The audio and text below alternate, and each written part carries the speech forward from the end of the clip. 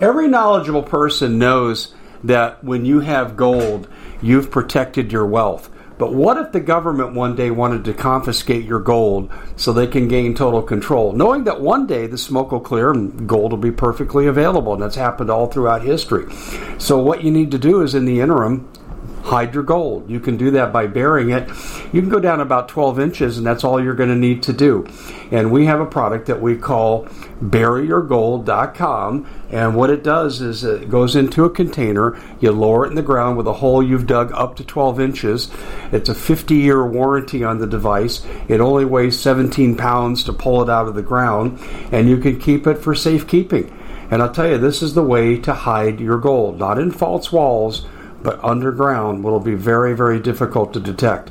To find out more, go to buryyourgold.com. The product is fully guaranteed with a money-back guarantee. Well, it's been quite a year, hasn't it? Bit of a nightmare for most people, and the holidays are a great time to reflect, especially on those who helped us get through it. Now, Noble Gold has put together this incredible collection of American Eagle 22-karat gold coins, so you can say a huge thank you. This could be a gift for you or for people you love. And nothing says you're extraordinary more like getting this 4-coin set of rare prized Augusta St. Gaudens Lady Liberty with her torch. All these impressive, important coins are bullion-proof grade, authenticated by the U.S. Mint. They're changing the American Eagle design next year, so you can imagine what's going to happen to the value. There are just 20 sets around, so it's a first-come, first-served basis. Give Noble Gold a call at 877-646-5347. That's 877-646-5347.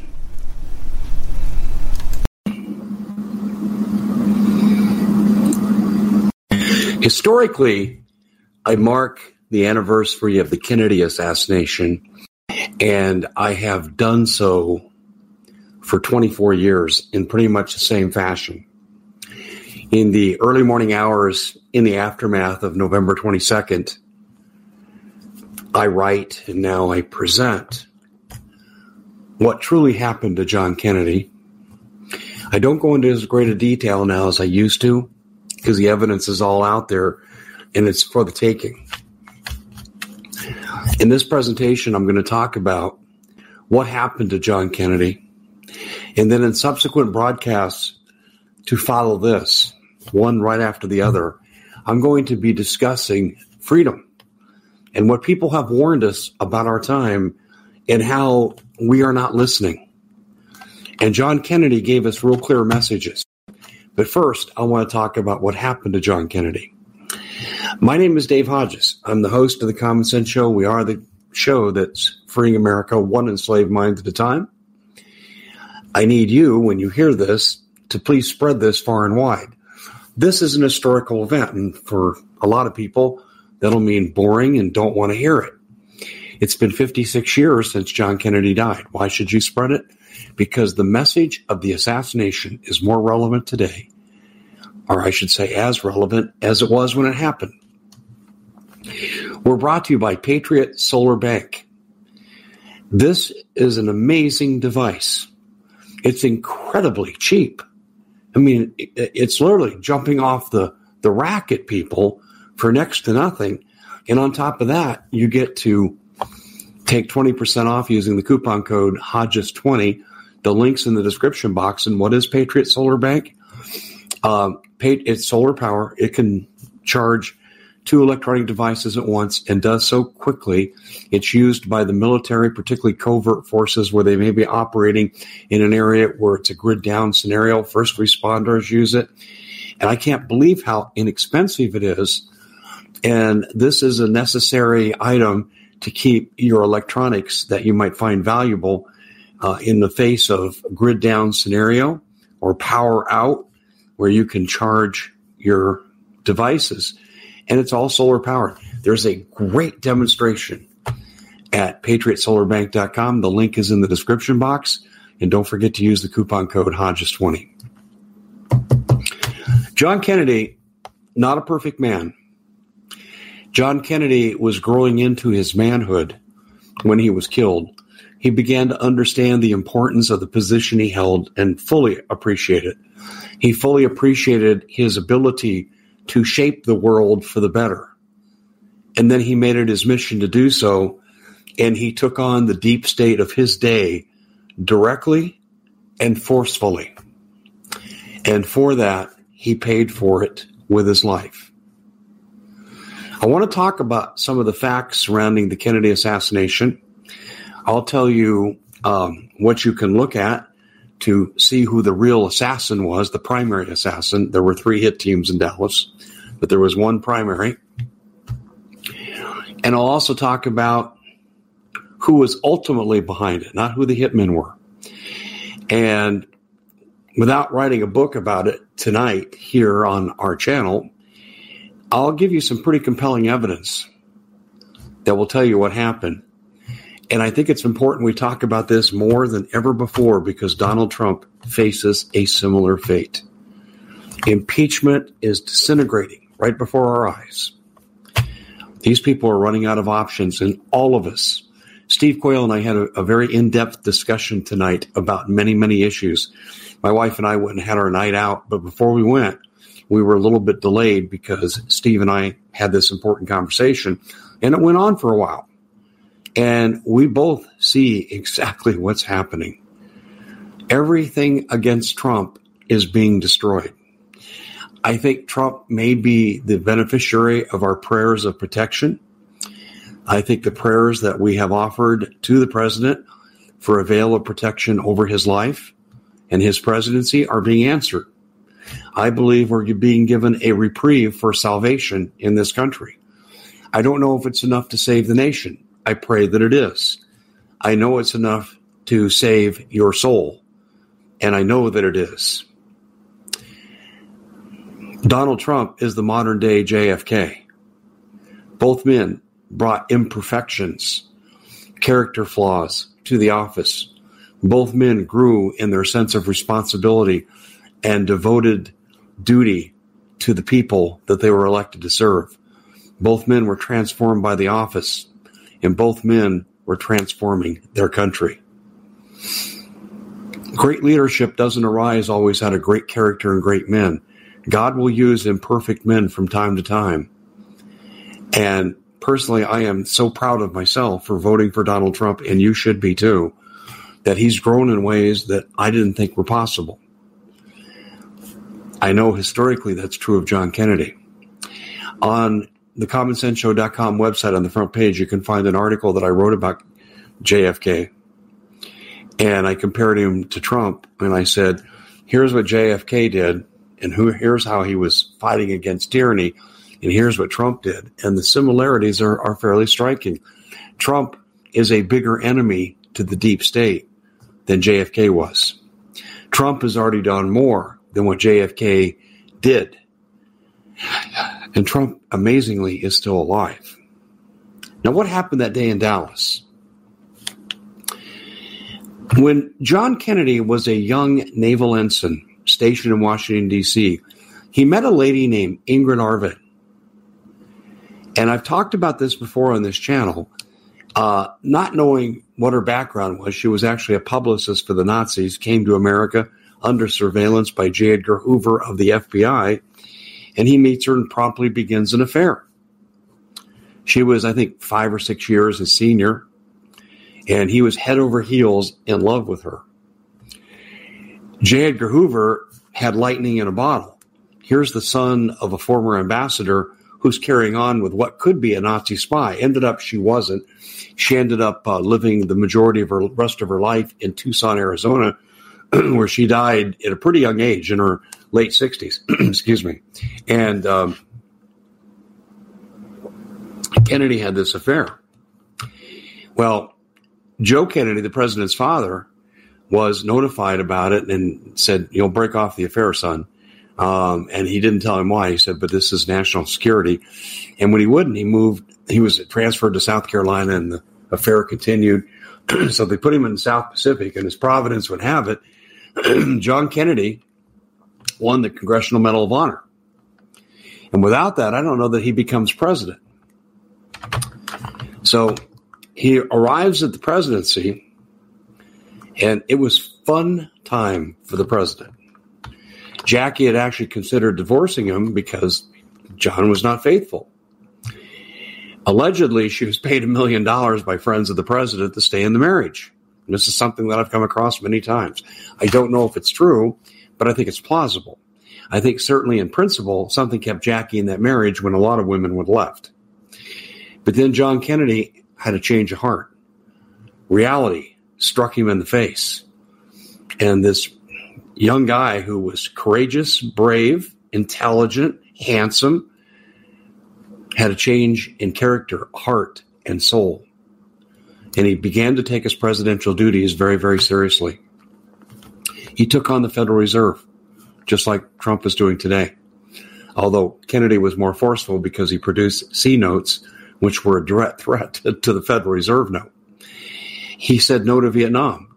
Trump has said no to Syria, Iran, Venezuela, and the South China Sea, and not to mention North Korea. Trump has said no to 5 theaters of war. He used warmonger John Bolton to basically impede a Red Dawn invasion, which should be in part supplemented by forces from South America, by tricking Bolton into putting 5,000 Marines in Colombia. And then he fired Bolton after he used him. That's why I say look for Bolton next week to become a star witness in the impeachment, because he's got every single motive to lie. Colleen, thank you very much again. Ladies and gentlemen, John Kennedy took on the oil barons. He said, no. You don't get the oil depletion allowance as much as you're getting. It's a ridiculous joke. No other business gets this. You've only got it because the Rockefellers are attached to it. President Trump has taken on the equivalent manufacturing. He said, I'll put some tariffs on you. You want to go out of the country, take your jobs with you? Fine. But if you want to stay here, I'll give you a carrot. I'll give you some tax breaks. Similar. I'm not going to run through all the similarities of the men, but let's just put it this way. They angered the deep state of their day, respectively, enough to warrant assassination. We know that the president made an unscheduled visit to Walter Reed Hospital. It wasn't for the reason stated. Okay, that's just not even a believable reason. I mean, President Trump people need to work on their cover stories. And we know why he was there. If you follow this channel, you know exactly why he was there, and you know that the attempts are continuing on his life. And I say continuing because this is one in a long line of many. And you're saying, well, why not just use an assassin like you did with John Kennedy? That's what I'm going to get into today. John Kennedy was killed by a man who allegedly had, this is just laughable, motive to kill him because he was a communist. This man was an unstable idiot, and he had a diary pre-stating what he was going to do. Oh, it just so happens that the man who killed Robert Kennedy, his brother, who was on his way to becoming the Democratic nominee for president, who would have stopped the Vietnam War, he was killed by someone with the same MO. Oh, and let's not forget Martin Luther King. Single note assassin and a diary saying what was going to happen. Even the King family didn't believe the official version of the story. They visited the would-be assassin in prison. They walked away, and Coretta Scott King said, that ain't the guy. You got the wrong guy. Well, try the FBI, because the day before King was killed, he had 11 FBI agents guarding him, and the day he was killed, all of them had been reassigned, and he had no agents guarding him. You could thank J. Edgar Hoover for that hit. Speaking of J. Edgar Hoover, you can thank him for being part of the Kennedy assassination. Let's get down to what happened to John Kennedy. First of all, it was not Lee Harvey Oswald. Now, I know the last version of American government investigation into the Kennedy assassination took place in 1977, called the House Select Committee on Assassinations.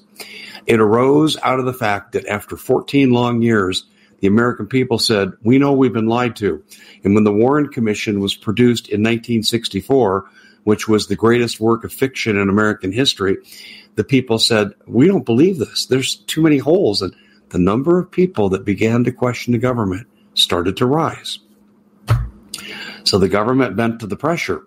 Now, there just so happened that there was a motorcycle from the Dallas Police Department that had a microphone stuck in the on position and the shots of the assassination were recorded at Dallas Police Headquarters. That became the centerpiece of the House Select Committee investigation in 1977. And they concluded that there were two people firing from different directions, and the second shooter was most likely coming from the grassy knoll. And they ordered the Department of Justice to reopen the investigation into the Kennedy assassination. That was 1977. This is 42 years later, and I'm still waiting for the investigation to start.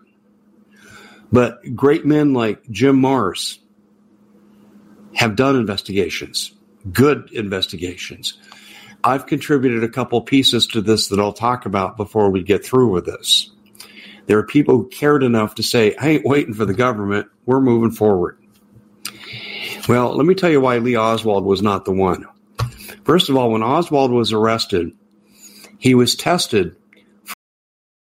We at the Common Sense Show have a great TV show. We bring in a panel of experts and help people navigate the uncharted waters that we're living in. Because what once was coming is no longer coming. It's already here, and we're getting you the help so you can make better decisions for your future. You can find us at thecommonsenseshow.tv, commercial-free, censorship-free, and we're getting 5-star ratings on the world's major platforms. Again, check us out today at thecommonsenseshow.tv. Every knowledgeable person knows that when you have gold, you've protected your wealth. But what if the government one day wanted to confiscate your gold so they can gain total control, knowing that one day the smoke will clear and gold will be perfectly available, and that's happened all throughout history. So what you need to do is, in the interim, hide your gold. You can do that by burying it. You can go down about 12 inches, and that's all you're going to need to do. And we have a product that we call buryyourgold.com, and what it does is it goes into a container. You lower it in the ground with a hole you've dug up to 12 inches.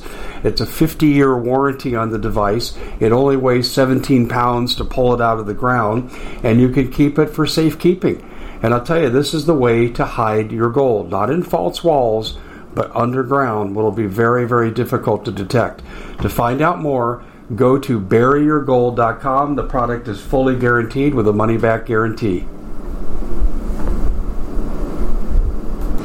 Did you know that the World Economic Forum now, in the last meeting they convened, they actually had a water board there with water experts, and they tell us our water's in danger and they have to take control of our water.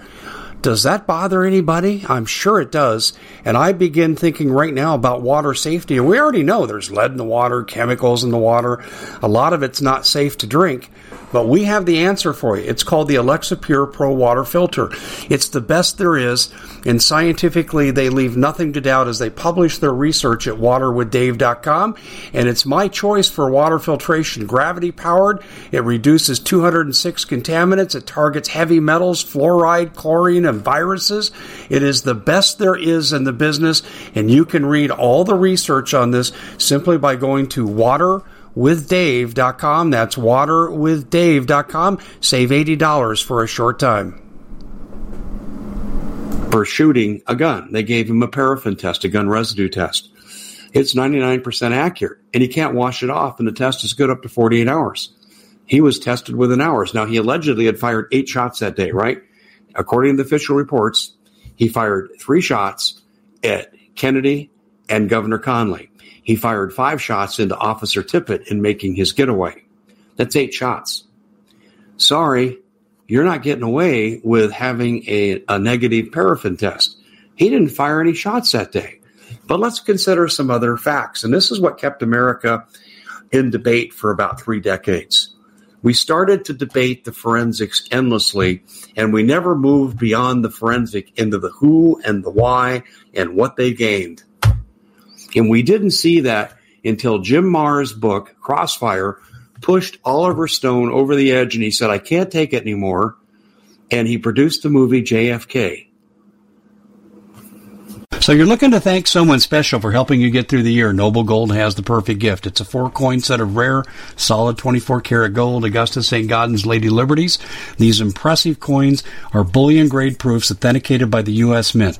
They're changing the current American Eagle design. They're not making any more. Only 20 left. Buy 2 sets. It'll cost you less than $10,000, and you'll be gifted a free Apollo 11 coin. Discover more by calling Noble Gold at 877-646-5347. That was a change in America's thinking, and oh, was the establishment pissed off at us. But let's talk about Lee Harvey Oswald. First of all, he was part of the Bay of Pigs operation. He served under David Ferrie. David Ferrie had actually been a Civil Air Patrol commander when Lee Harvey Oswald was in high school. Lee Harvey Oswald joins the Marine Corps. He goes and is sent to a secret base for U-2 spy planes. Yeah, U-2 spy planes. This man, while he was in boot camp, failed his marksmanship test twice. Oh, you should consider this one very carefully. He then quits the Marines. He's allowed an honorable discharge because Mama is sick. He goes home to New Orleans for a day, and then he goes to the Soviet Union and defects. And while he's there, we don't know a lot about his activities, but we do know he married Marina, the niece of the deputy director of the KGB. Oh, wait a minute. Hold on. That's pretty bizarre, isn't it? Now, he's a traitor on paper.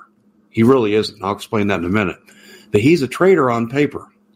So what they do, and then he's there for 2 years. And during that time, Gary Francis Powers is shot down. U-2 spy plane pilot. Sentenced to 10 years in a Soviet prison. Paraded out to the world as a spy on the Soviet Union. Made it very public. Oswald gets to come back to the United States. He should have been arrested as a traitor. He defected. And his Russian wife, who should have been considered an extreme national security risk, given who her family is, was allowed entry. And the State Department paid for their passage back to America. You see, what Oswald was, ladies and gentlemen, he was part of the American Defector Program. We estimate about 100 Americans would defect to the Soviets, pretending to be traitors, and they would give classified information in hopes that they would get more than their money's worth of classified information back in return. U-2 spy plane information is what we believe Lee Oswald gave the Soviets to gain their trust. What he brought back is not known to us. We've never been able to discover it, but we're quite convinced he was part of the Defector Program. So when he comes back, this man goes to work for David Ferrie and the CIA. And they have connections to Dallas. They have connections to people in Dallas, organized criminals. We'll set that aside. Let's go to the day of the assassination, shall we? Oswald is on the 6th floor depository as a worker. The parade route for John Kennedy happened to be changed just 3 days before the assassination, and it was published in the paper. Can you say Secret Service violation? It is. You don't publish the parade route of a president or vice president. It's illegal. And if you look at the pictures of Dealey Plaza that day, windows open everywhere. That doesn't happen. They do walkthroughs. They tell people, don't open those windows or you won't like what comes back. But they're open everywhere. The president is the lead car. The lead car. Secret Service violation again. The president's car, when it goes around the bend from Houston on to Elm in front of the depository where he shot, goes down to 14 miles an hour. Violation of Secret Service protocols. I could go on and on and on, but you get the idea. You never had the president's lead car or the rear car in any motorcade. Ever, never, never. And Johnson's car was way the heck back. Is the last car. Okay, so let's go back to Oswald. He's in his perch, allegedly, and he has mail-ordered a Italian rifle. And the rifle was discovered to have had a defective scope. Yeah, you line it up. Doesn't quite. Oh, you got to move it over here a little bit because it doesn't quite line up on the crosshairs. Isn't that interesting? But it gets better. The mechanical firing time for this rifle without aiming, I want to stress, without aiming, is somewhere around 7 to 8 seconds. Shoot, shoot, shoot. The shots, because of the assassinations covered in the Zapruder film, shows the assassination took place in 5.6 seconds. And we're talking about, okay, you'd have to shoot, reacquire the sight and the target, shoot again, reacquire, and shoot again. You're probably upwards mechanically to, with a good shooter, to about 9 to 10 seconds at best. And probably most people say it's about a dozen seconds. Now, they brought in Frazier, who was the top shooter of the FBI, and they tried to duplicate the shooting. No such luck. No one's been able to duplicate the shooting in that context. Oh, they've had some people say, we've done it over here. No, they haven't. That's a lie. They've never duplicated the shooting in that context, ever. So this man who flunked his marksmanship test twice while in the Marine Corps, a third time would have made 86 from the Marine Corps. See you later. He didn't do that shooting. It was impossible. And when they found the shell casings, this is even a better story. The Dallas detective, the homicide detective that came up, he has said this. He said, I put my mark on the shell casings, but there's something very odd about the shell casings. They lined up 1, 2, and 3. You ever been around a gun that shoots? The shell casings come out here and there and everywhere. But these just happened to land in a perfectly straight line. Perfectly. Wow. You scratch your head at this. And this man who was detective, he said, I put my mark on these bullets. So I'd know when we introduced it to evidence and I had to give testimony, that was what I would testify to. This is crazy. And then, of course, the president, executioner supposedly, had to run from the window, okay, and hide the rifle and bury boxes on top of them, and then run down to the second floor. They've had Olympic athletes try to duplicate this. They've timed it.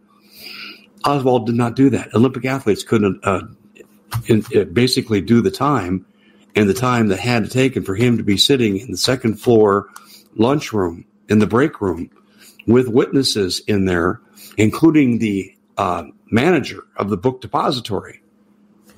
It just absolutely did not happen. And then Oswald realized, oh, crap, I've been set up. Now, did he know about the assassination? I think he probably knew. But here's what's also interesting. They were going to frame Lee Oswald no matter what. And you say, what do you mean? Well, there were Oswalds popping up all over the place on the president's parade route. They showed up in Houston and San Antonio. So if they didn't kill him in Dallas, they would have killed him in Houston, or they would have got him in San Antonio. And just keep in mind, please, I've already reported on this recently, that the Men That Killed Kennedy, the 6-part series that was produced by A&E, one of the best documentaries ever in the history of TV, finally TV or something, they discovered that, I mean, these facts are so incredulous here, I almost get choked up talking about them because I can't believe we believed all their bullshit for all these years. But Lee Oswald probably was part of the assassination plot because he was part of the New Orleans Dallas cabal that was running guns for the Cuban refugees for the Bay of Pigs operation. He was part of that. When he was arrested, he had a naval ID card with the name Bill Heidel on it. It was a naval intelligence ID card. And that Heidel name is exactly the same name from which he mail ordered the gun they said that killed Kennedy. Plain and simple, right? That gun didn't kill Kennedy. But that gun will never be ballistically tested. That gun was a total fraud. In fact, you want to talk about obstruction of justice? Try Lyndon Baines Johnson, the vice president. He arrives at Parkland Hospital where they took the president's body, and for all intents and purposes, he was DOA. Still breathing, very shallow, but no brain activity. They knew he was dead. Lyndon Johnson comes in, and he sees the limousine. It's got the blood. It's got the brain parts. It's got the bullet fragments. Should that not have been considered to be a crime scene? Well, of course it should. And you see, they couldn't have that car, the president's limousine, analyzed. Why? Well, because you'd either trace those bullets back to Oswald's gun or not. So what did they do? Lyndon Johnson ordered the car cleaned out by the Secret Service. And now this is one of my contributions to the Kennedy assassination knowledge base. My source will have since passed away, and he never would go public because he feared for his life. He was part of a group of mechanics that were brought in. They would dress them in these airplane suits, and they'd come in and they changed everything about this car. They changed the hubcaps. They changed the doors, the windshield, everything. He said, and by the way, you're saying, how did you know this, Dave? I was speaking at a local college about the Kennedy assassination when I was approached by a young guy.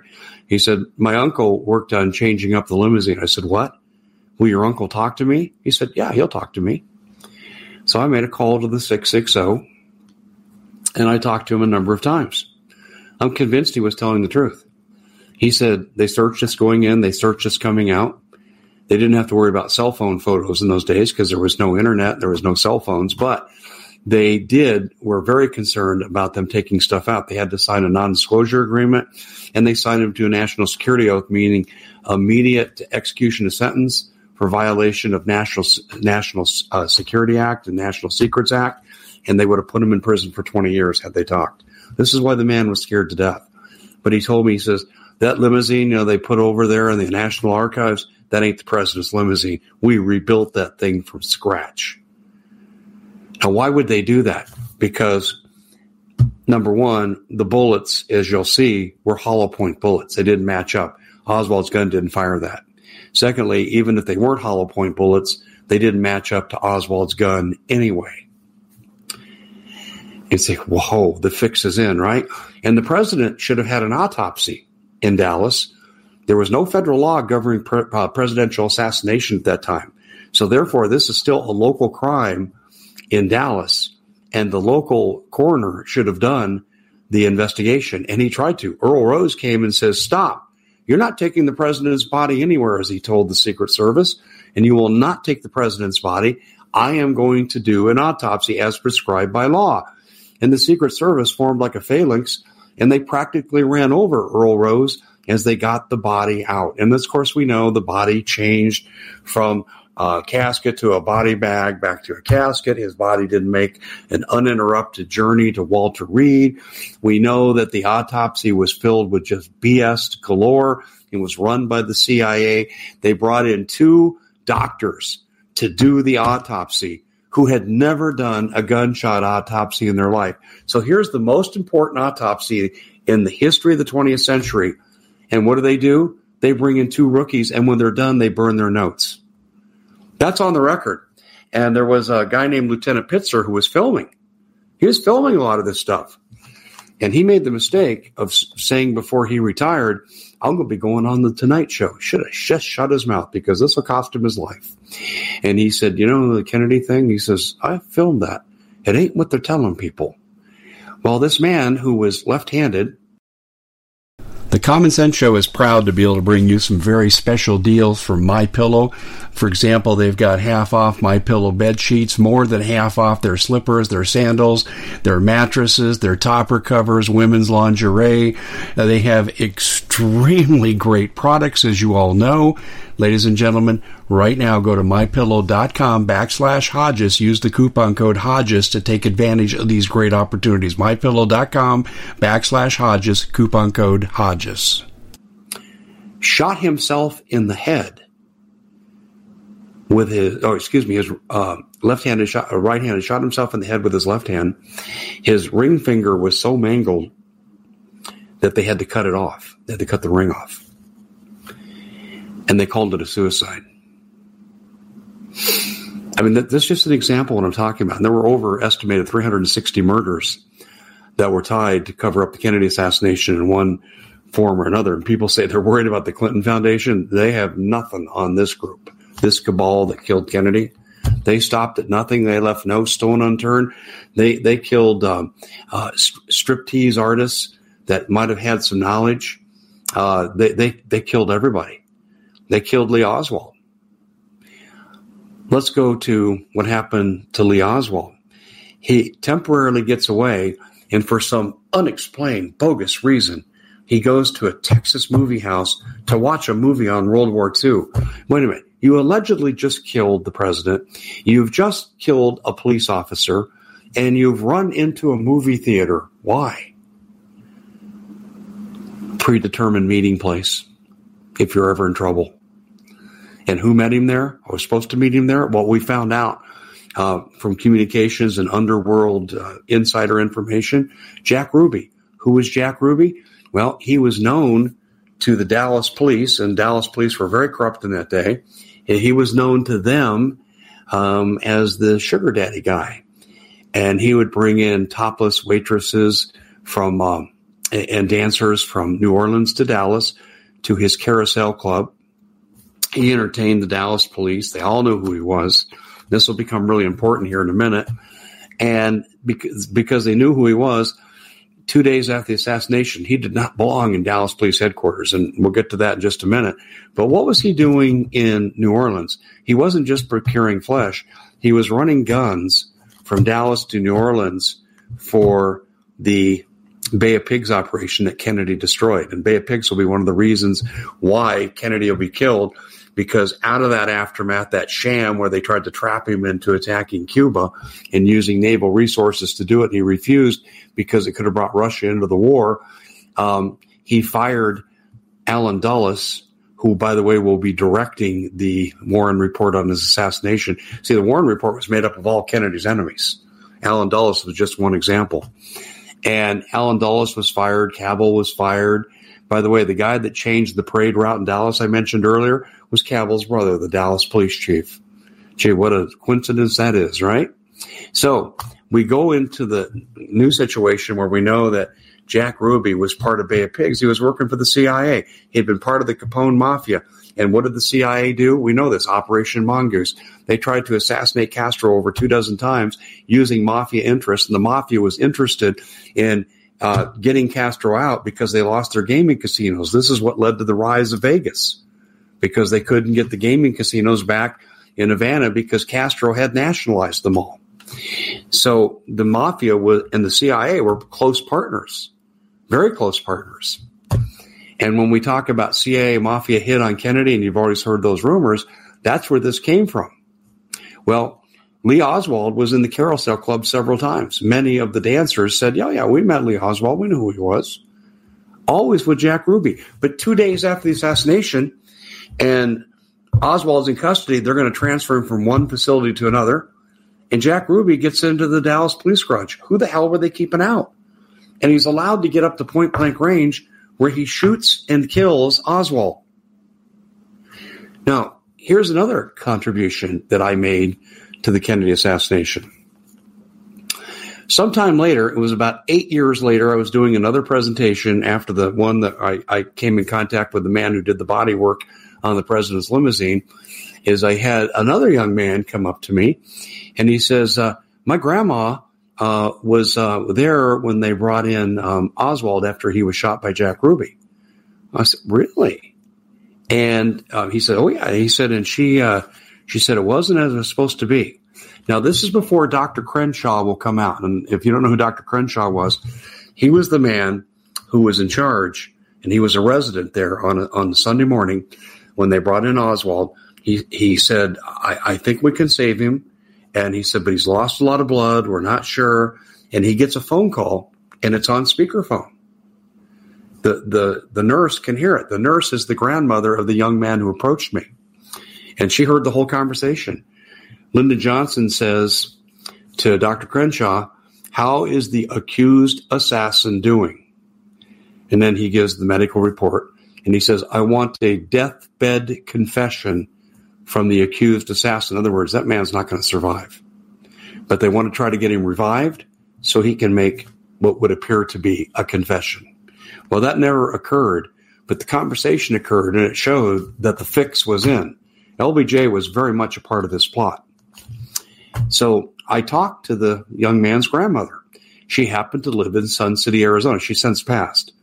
And she was hesitant to go forward. Dr. Crenshaw at this time had not yet come out with his story.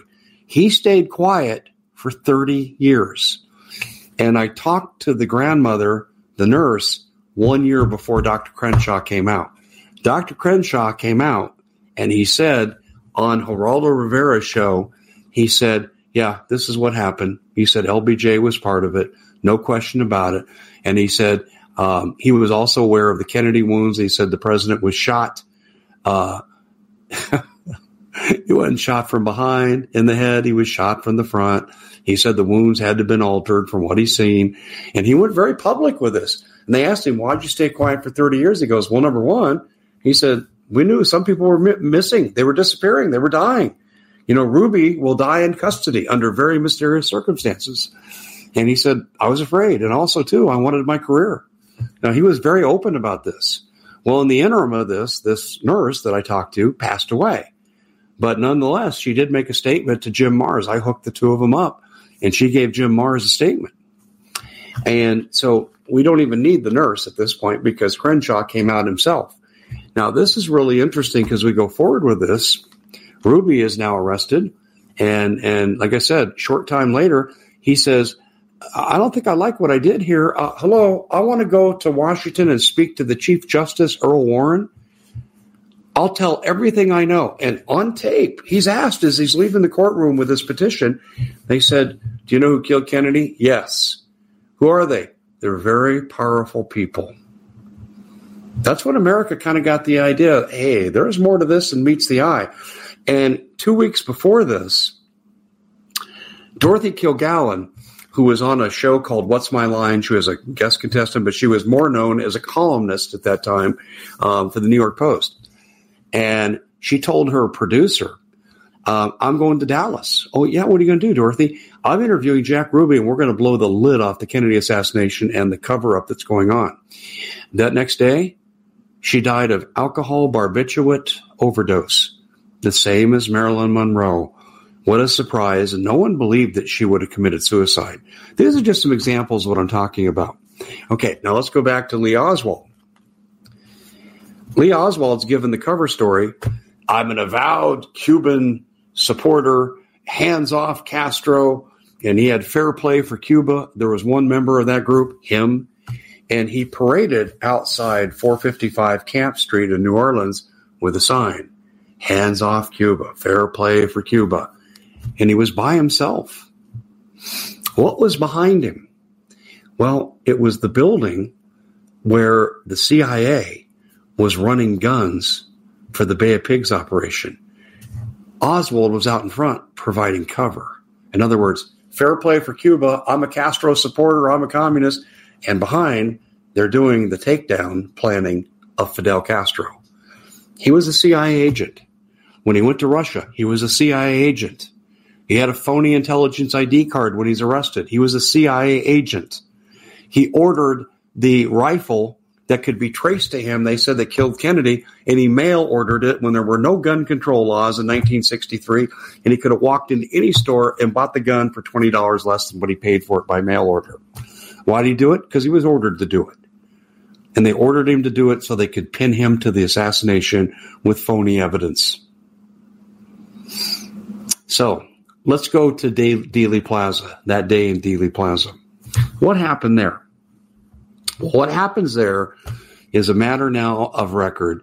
There's a lot of noise, a lot of fake releases, a lot of trolls that go on the internet, and they publish their nonsense to try to dilute the truth with fake conspiracy theories.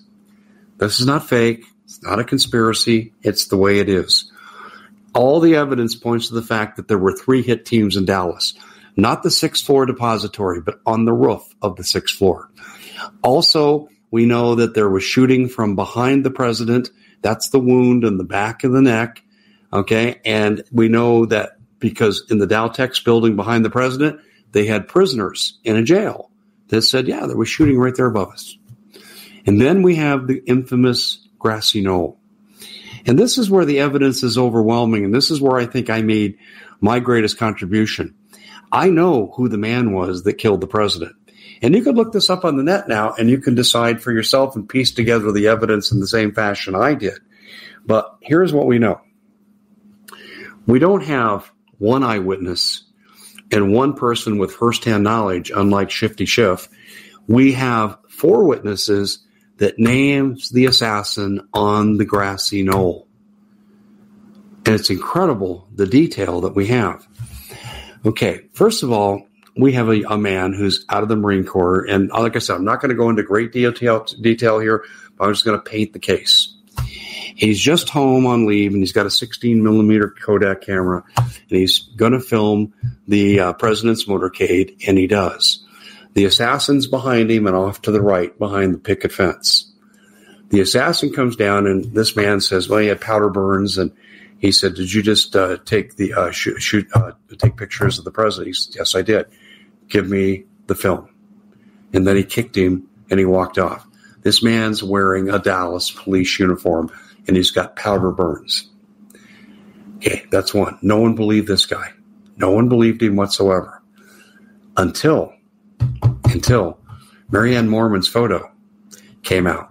Now, in Dealey Plaza, fake FBI agents at Secret Service were canvassing the grassy knoll area, and they were seizing everyone's camera, and they were saying, we'll give this back to you in 10 days. And no one ever got anything back, except this lady who took the photo.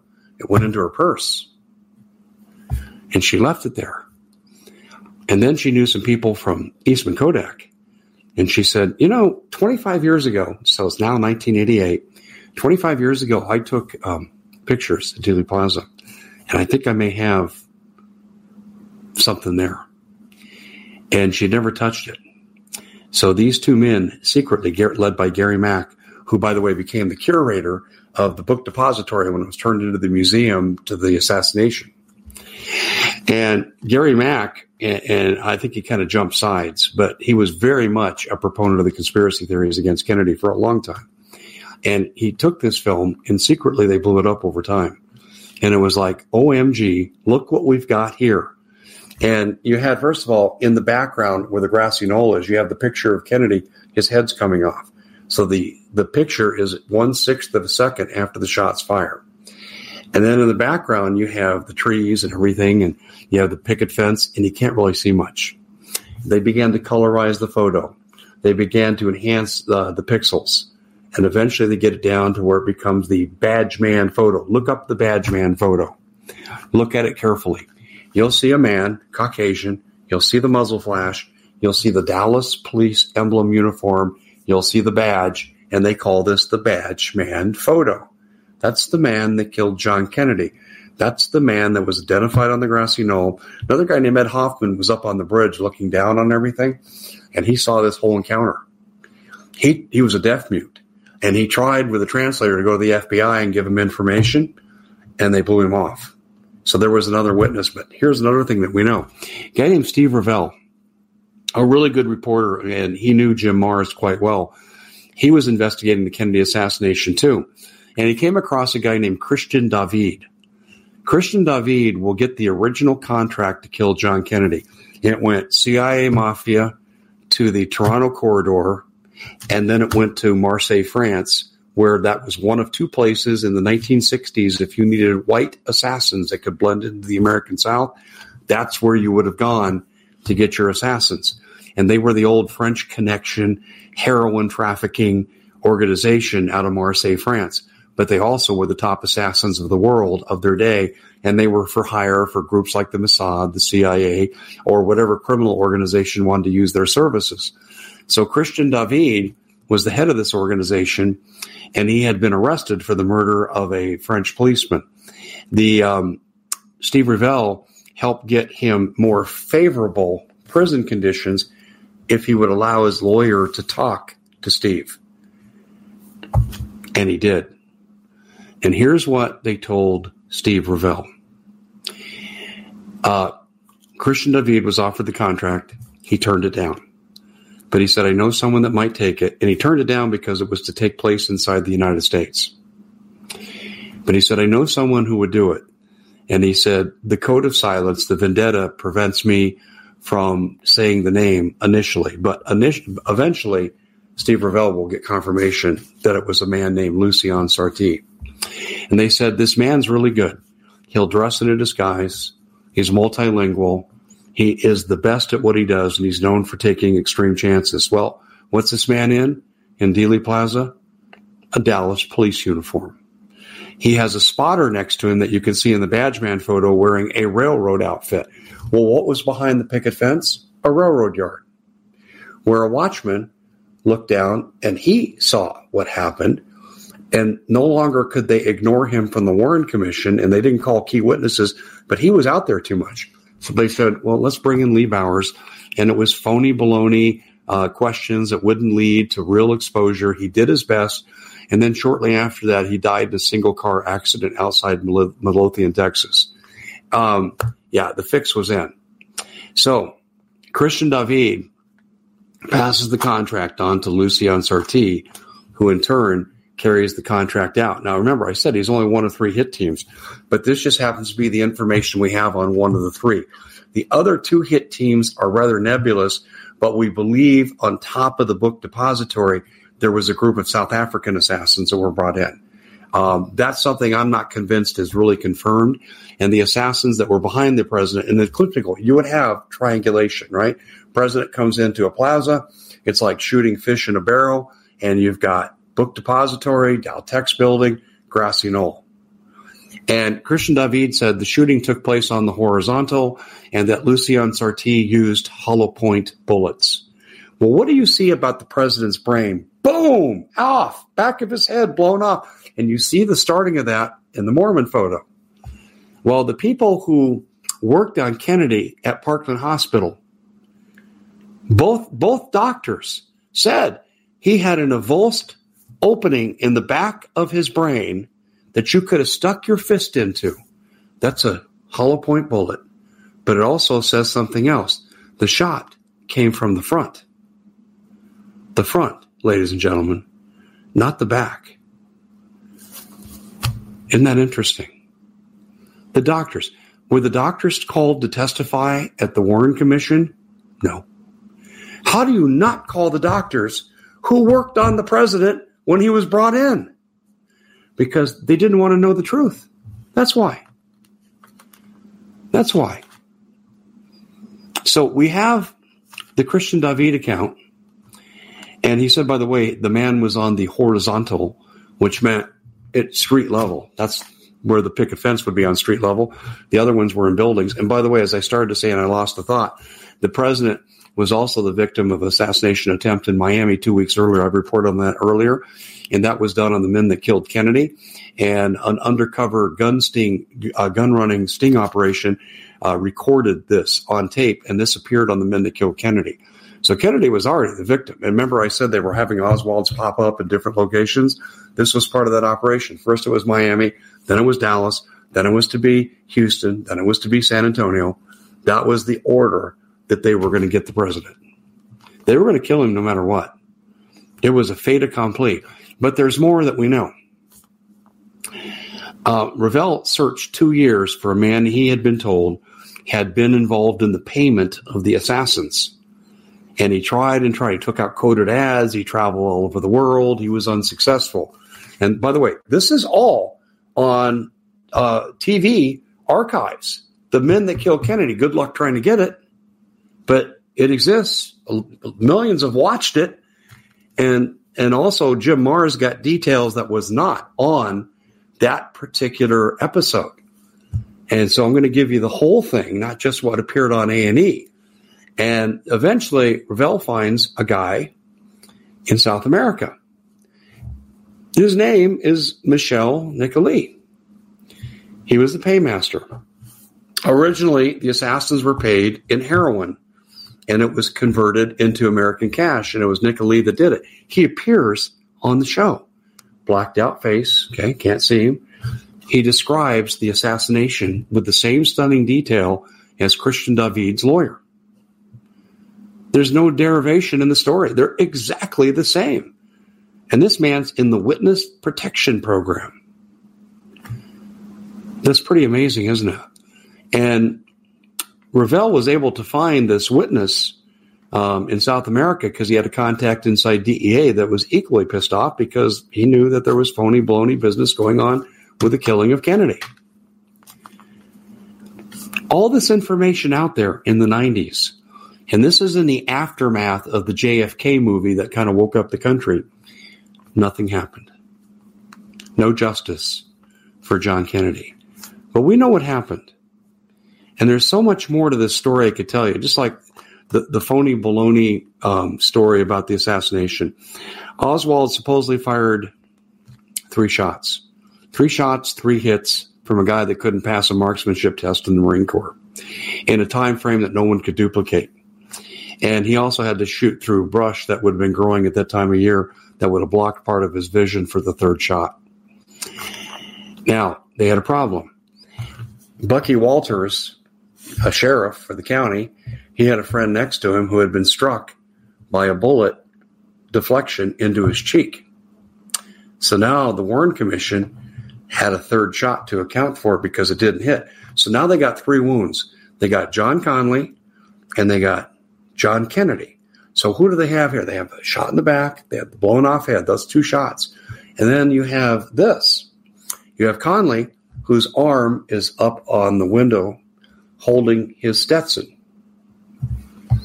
The bullet pulverizes 5 inches of his 4th rib, exits, okay, goes up, and then comes back down and strikes the radial bone of his wrist.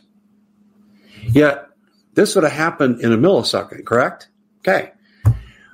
Almost 2 seconds later, in frame 224 of the Zapruder film, we see Connally still holding the Stetson.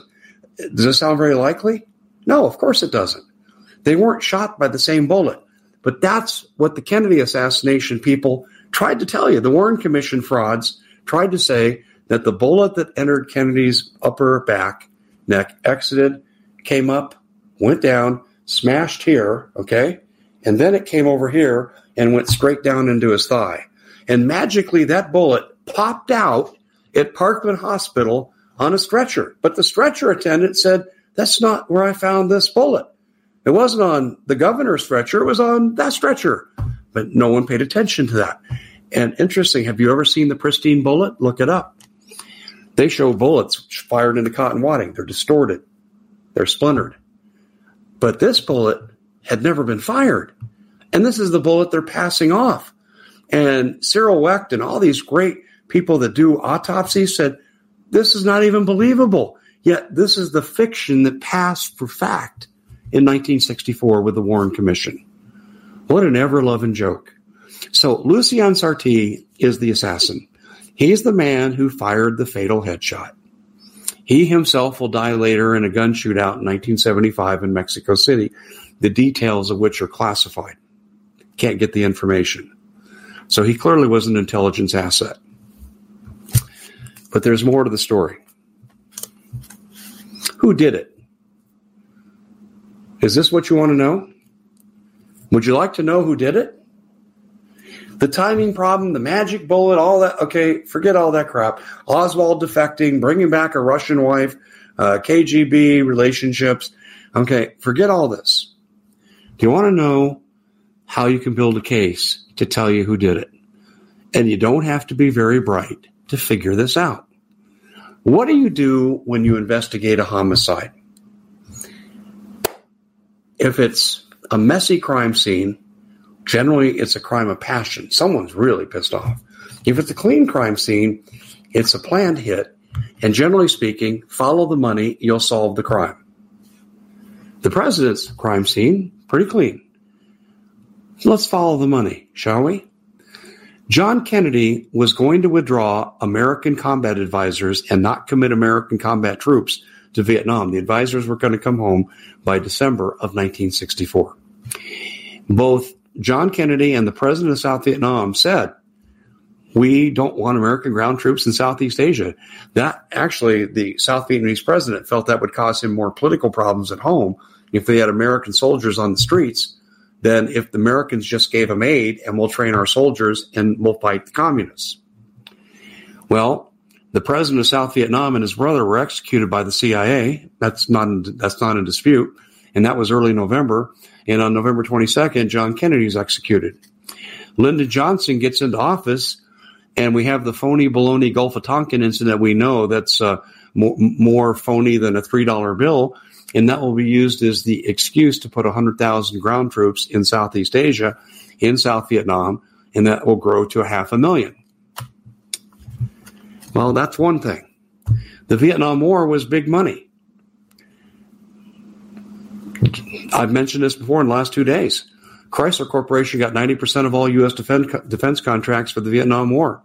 And the Vietnam War would be contracted out to Bell Helicopter, also owned by the same people that owned Chrysler, and to all these other defense industries. The Chrysler Corporation made the first hit on money, taxpayer money, because they were the middleman.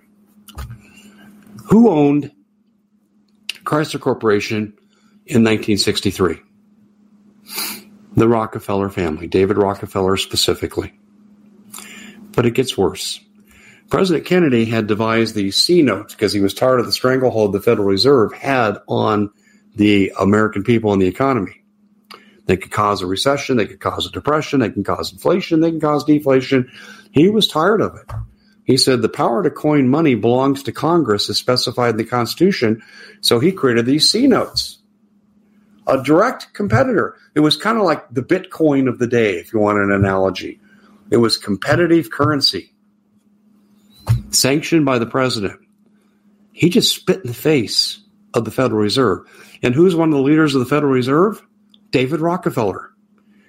I've already mentioned the oil depletion allowance. Tax breaks for searching for oil that no other business gets.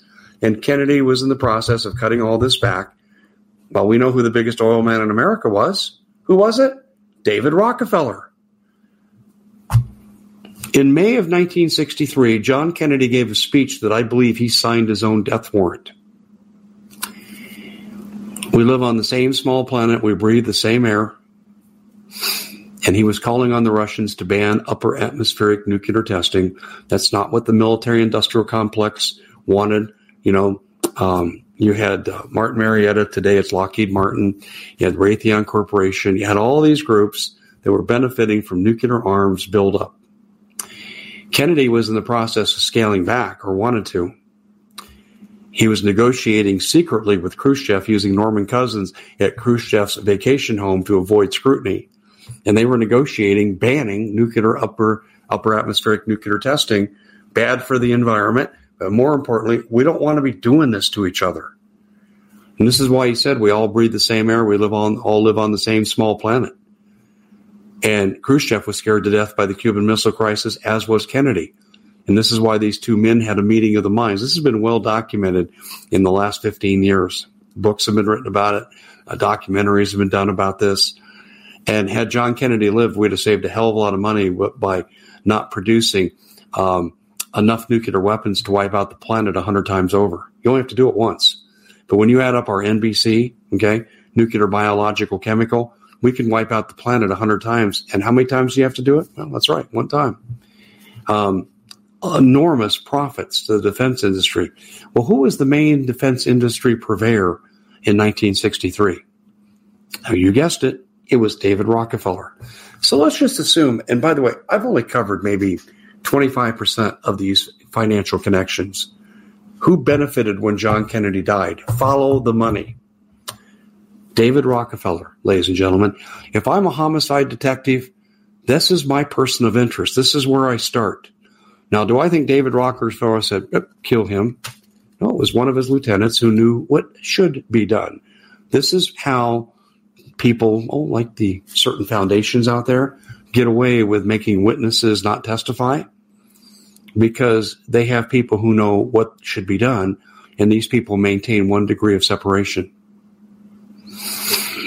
But I will go to my grave believing David Rockefeller was the man, the conspirator behind the killing of John Kennedy. Lucien Sarti was one piece of that team in Dallas and fired the fatal headshot. By the way, Michel Nicolai named Lucien Sarti by name. The man who paid off the assassins, converted from heroin to American cash? He named him. We have so much confirmation of this that it's not even in dispute. And I would encourage you to take all the facts that I've said here and start checking them out, because the picture emerges. Before Jim Marrs passed away, I had him on my show, and I said, Jim, let's have the friendly debate. We decided this ahead of time for when on air. And I said to Jim, Jim, it's Lucien Sarti. I said, absolutely no question. Here's what we got. And he actually, and I thought, this is kind of beyond what Jim had previously said. It wasn't in contradiction to, it went a step further from what he had previously said. He was into CIA mafia hit, and he was right. They were all elements that were involved. But I said, that assassin, the guy that actually pulled that trigger. And you want to know how bad it was? You think the FBI is newly corrupt? Let's talk about a guy named James Groden. He worked for Time Life, owned by the Rockefellers. Please keep this in mind. And he's working kind of the midnight shift. And they got the Zapruder film that filmed the assassination that we've seen. And the Zapruder film was bought from Abraham Zapruder by Time Life for $100,000. He's there and basically has free run of the place. He puts on the film and he sees something the public's not seeing. In the first release of the film, they have the president's head going forward. That means a shot from behind. The avulsed hole that the Parkland Dallas doctors saw, Parkland Hospital doctors, said entrance, exit, shot from the front. That's what Groden saw. And he realized that the public had been showed a doctored photo. He said for weeks he agonized over this. He felt that if anyone knew what he knew, he'd be a dead man. He has said this on The Men That Killed Kennedy, and he's made several other statements since that time to that effect. Eventually, this gets leaked to Jim Garrison. He's the district attorney for New Orleans who brought the only court case in the killing of John Kennedy, in which he went after a man named Clay Shaw. He did not successfully prosecute him for planning the murder of John Kennedy, but he was the first to show the real film to the jury in the trial. And it showed the head going back and to the left, not what the public had been sold. So what did the FBI say? Because the FBI was in charge of the film processing at Time Life, Rockefeller Industry. It was just a processing error. So if you think this new deal that we have with Comey and Mueller and all the rest, McCabe and all these corrupt FBI agents, you think this is new at the leadership of the FBI? J. Edgar Hoover was part of it. He was part of it. We have a tape now that got released with a conversation between LBJ and J. Edgar Hoover, and they're talking about, well, I got to form a commission, LBJ says. Yeah, it would be bad to have investigations. You know, the Senate's starting their investigation. Lyndon, we need to head this off. Oh, yeah, I'll start a commission and I'll investigate and we'll get all these other investigations stopped. These two men are conspiring on tape in a conversation that took place from the Oval Office on telephone to J. Edgar Hoover, and you hear it, J. Edgar Hoover on line 2, Mr. President. That's public information. It's out there. It's not classified. It's not secret. It's out there. These two men, the head of the FBI and the new president of the United States, are conspiring to fix the investigation on John Kennedy. And then they even murdered a Warren Commission participant, which we're not going to get into now. I just want to... do I talk about this? No, let's come back to that another day, okay? I want to lead to the conclusion here. The conclusion is this, is that I have given you a good aerial view without a lot of detail. And you say, Dave, you've been talking now for how long? 1 hour and 3 minutes. And you're saying that you haven't given us detail? Not compared to what I know. I mean, I had trouble picking and choosing what I was going to tell you because you can go down these rabbit holes really, really far. I've told you what you need to know. John Kennedy was killed. In my humble opinion, David Rockefeller benefited. American history was changed. 56,000 Americans will die. 2,000 will go missing. Millions of Vietnamese will die who didn't deserve to die either. All in the name of political power, economic advancement. The world is now polluted with nuclear weapons that didn't have to happen. And by the way, shortly after the Kennedy assassination, Khrushchev will be deposed, and the international bankers were part of the deposing. Can't have peace. Can't have peace in our time. It's such a tragedy. When John Kennedy was killed, the American people that voted for him in 1960 had their vote taken away. And you have a coup d'etat executed in secret, designed to change the leadership so you can change foreign and domestic policy. When that happens, you no longer live in a republic form of democracy. You live in an economic dictatorship, a corporate, banking, economic dictatorship. Today, I produced something actually yesterday called The Real Reason, the number one threat to President Trump. It's because he did away with the TPP, Trans-Pacific Partnership. And you heard me talk about this. This would have established corporate rule over America with veto power over any government agency or any court. A complete corporate economic dictatorship. And not only that, they excluded China on purpose, so China would get pissed off and want war, and that's what they're building towards right now in the South China Sea. They want their World War III, and they want their economic dictatorship, and Donald Trump stands in the way of all of this. And I've gone into great detail to show you that J. Edgar Hoover is involved, Lyndon Johnson's involved. I believe Nixon and Gerald Ford were involved. Ford was a Warren Commission member who refused to look at the facts. Even in the 90s, when the facts were coming out, he denied what everybody knew was true. And then you've got Richard Nixon. Mr. Nixon, where were you on the day John Kennedy was killed? That used to be the question of the day for people who were alive in 1963. Okay, so what was the answer? I don't remember where I was. I think I was in New York catching a cab. No, he was in Dallas.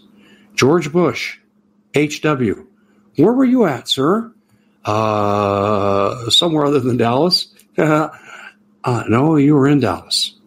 We know from the mistress of LBJ, interviewed by Jim Marrs, put into his book Crossfire, that the mistress said she went to a meeting at Texas Oilman's Clint Murchison's house, and in came J. Edgar Hoover and LBJ and Richard Nixon and a bunch of other dignitaries, and they all met.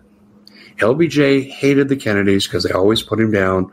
The Kennedys were blackmailed into having him as the vice president, courtesy of J. Edgar Hoover, because of some of the affairs that John Kennedy had had in the past, and they threatened him with exposure, and they wanted LBJ there as a safeguard. So if they had to get rid of Kennedy, they got their boy. LBJ comes out, and his mistress told Jim Marrs that he said that we won't have to worry about the Kennedys much longer. This was the day before the assassination. We know the meeting took place. There's absolutely no question. Too many witnesses. We know who was there. We know how long they met. It was a coup d'etat at the top levels of the government involving members of the CIA, Allen Dulles, former CIA, the FBI, J. Edgar Hoover, and there were also key agents involved as well, too. The mafia was involved, which isn't a surprise because they were one and the same with the CIA in 1963 in trying to oust Castro. Do you know the day that John Kennedy was killed, he had a French journalist meeting with Fidel Castro to try to normalize relations? And right when the assassination happened, they were in the meeting.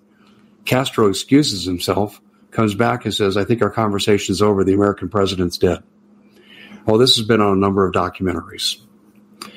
But when you have complicit participation from the top level of an American government like we had to kill a president who stood in the way of the New World Order, what makes you think the same thing's not going to happen to Donald Trump? Let's look at who's conspired against him. Comey.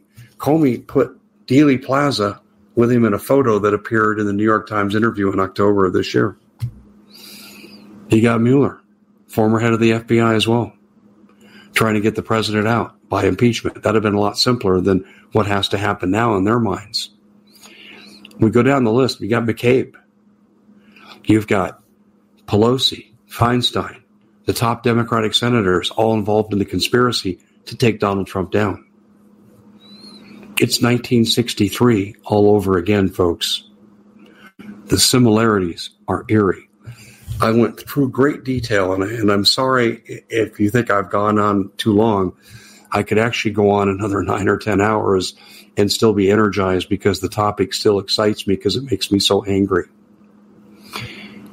Our president is in grave, grave danger. Prayer is the answer, and you've heard me say this many times before, but this is where we're at.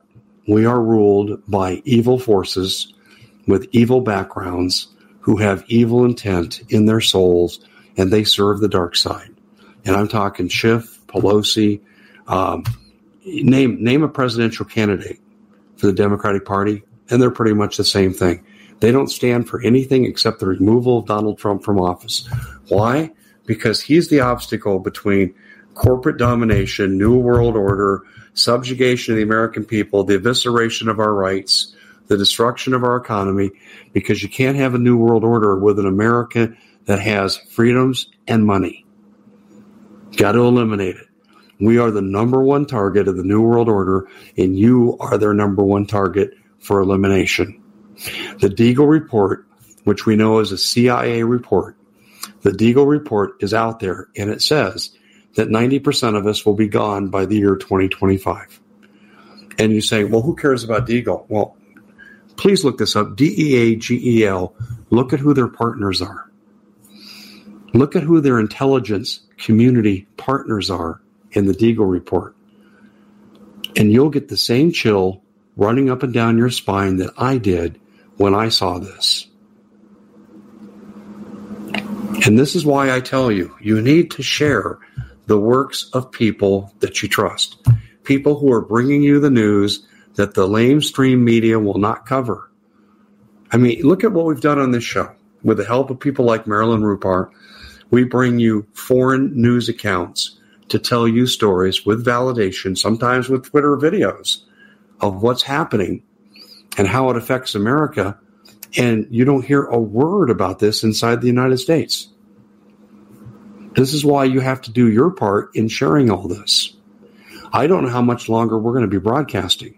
This new COPPA set of regulations, they can get you for anything. If I were to quote a child's poem just to prove a point, I would be guilty of inviting children to view me. And if I say, okay, this is not for children, and it's not. This topic I've given you tonight is not for children. But if I had a child's poem in here to illustrate a point, like putting JFK back together again, okay, I think you know where I'm going with that. They'd say, well, you're appealing to children. We're taking your channel down and we're finding you $42,500 for that video. What if I have a photo of kids in a classroom and my story is on Common Core education? I'm not designing this for kids to read. Kids don't make academic policies. Adults do. But they could still say the same thing. In fact, the law is so bad, they're going ex post facto, which is totally unconstitutional, but we don't have the rule of law anymore. You can't make guilty on Tuesday for something someone did on Monday. But I'm probably in a position where I got to go back and delete almost all of my videos from the past because I don't know when I made reference to a child's poem. I don't know when I've had a picture on a video that has bright and vibrant colors. And I say that attracts children. Do you understand this is a move by the FTC to take people down like me, take people down like Doug Hagman? Do you understand this is a move that's not going to be uniformly applied?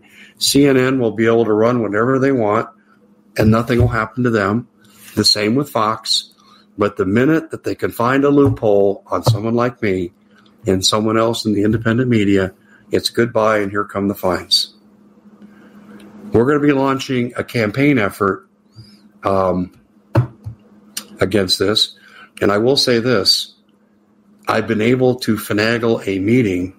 I'm not going to be any specifics at all because this meeting is going to take place with some very high-powered people in very high-powered places. And I'm going to be expressing my concerns because this ruling from the FTC is so vague that they can get anybody for anything because they don't want the truth in an election year. And I fear that if my channel goes away and if other channels go away, Donald Trump is left defenseless. That's my fear.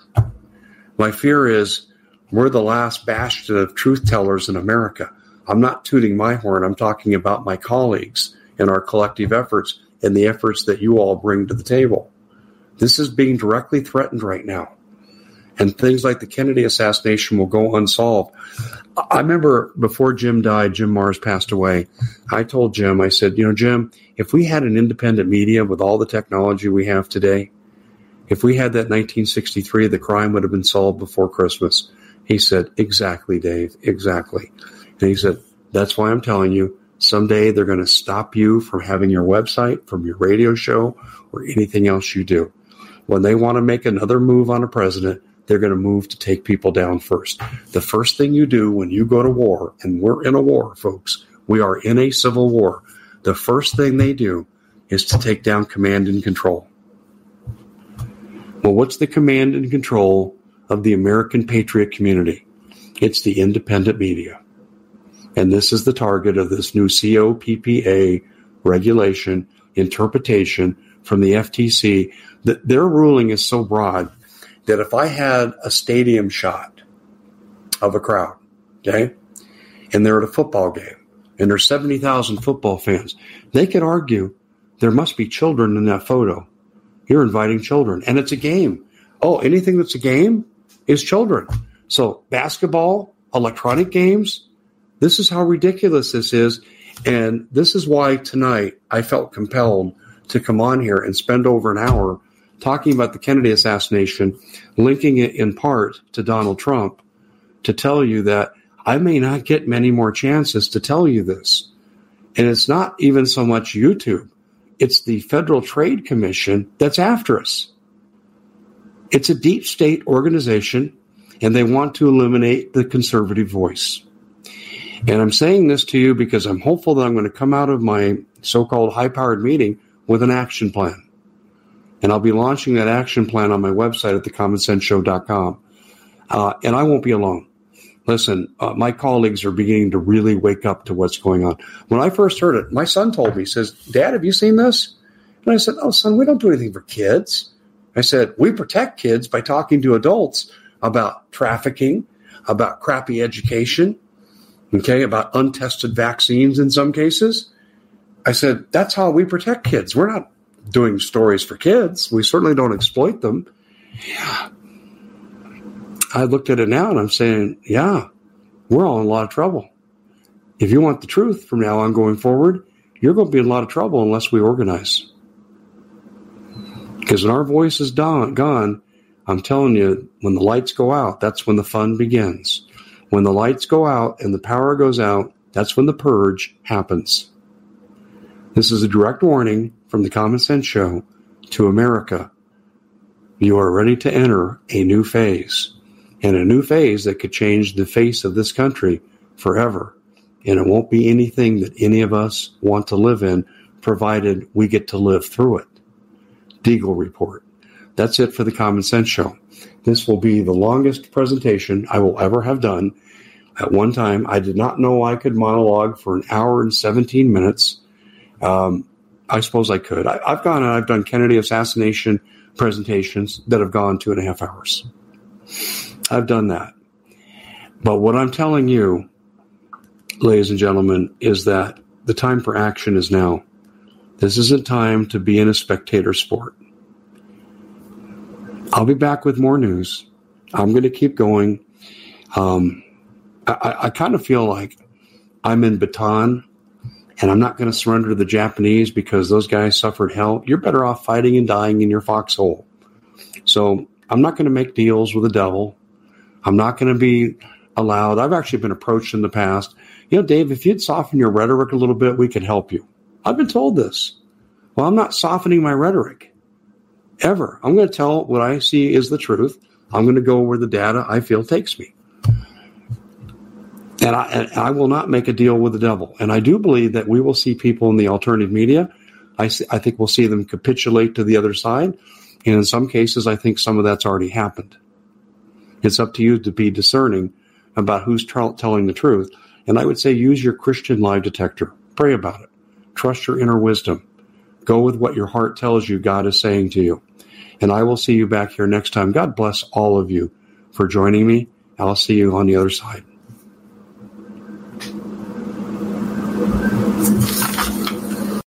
Well, it's been quite a year, hasn't it? Bit of a nightmare for most people, and the holidays are a great time to reflect, especially on those who helped us get through it. Now, Noble Gold has put together this incredible collection of American Eagle 22-karat gold coins so you can say a huge thank you. This could be a gift for you or for people you love.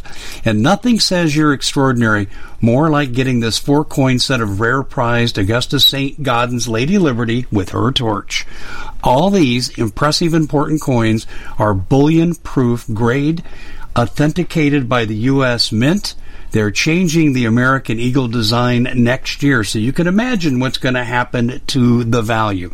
There are just 20 sets around, so it's a first-come, first-served basis. Give Noble Gold a call at 877-646-5347. That's 877-646-5347. We at the Common Sense Show have a great TV show. We bring in a panel of experts and help people navigate the uncharted waters that we're living in. Because what once was coming is no longer coming. It's already here, and we're getting you the help so you can make better decisions for your future. You can find us at thecommonsenseshow.tv, commercial-free, censorship-free, and we're getting 5-star ratings on the world's major platforms. Again, check us out today at thecommonsenseshow.tv. Every knowledgeable person knows that when you have gold, you've protected your wealth. But what if the government one day wanted to confiscate your gold so they can gain total control, knowing that one day the smoke will clear and gold will be perfectly available, and that's happened all throughout history. So what you need to do is, in the interim, hide your gold. You can do that by burying it. You can go down about 12 inches, and that's all you're going to need to do. And we have a product that we call buryyourgold.com, and what it does is it goes into a container. You lower it in the ground with a hole you've dug up to 12 inches. It's a 50-year warranty on the device. It only weighs 17 pounds to pull it out of the ground, and you can keep it for safekeeping. And I'll tell you, this is the way to hide your gold, not in false walls, but underground, will be very, very difficult to detect. To find out more, go to buryyourgold.com. The product is fully guaranteed with a money-back guarantee.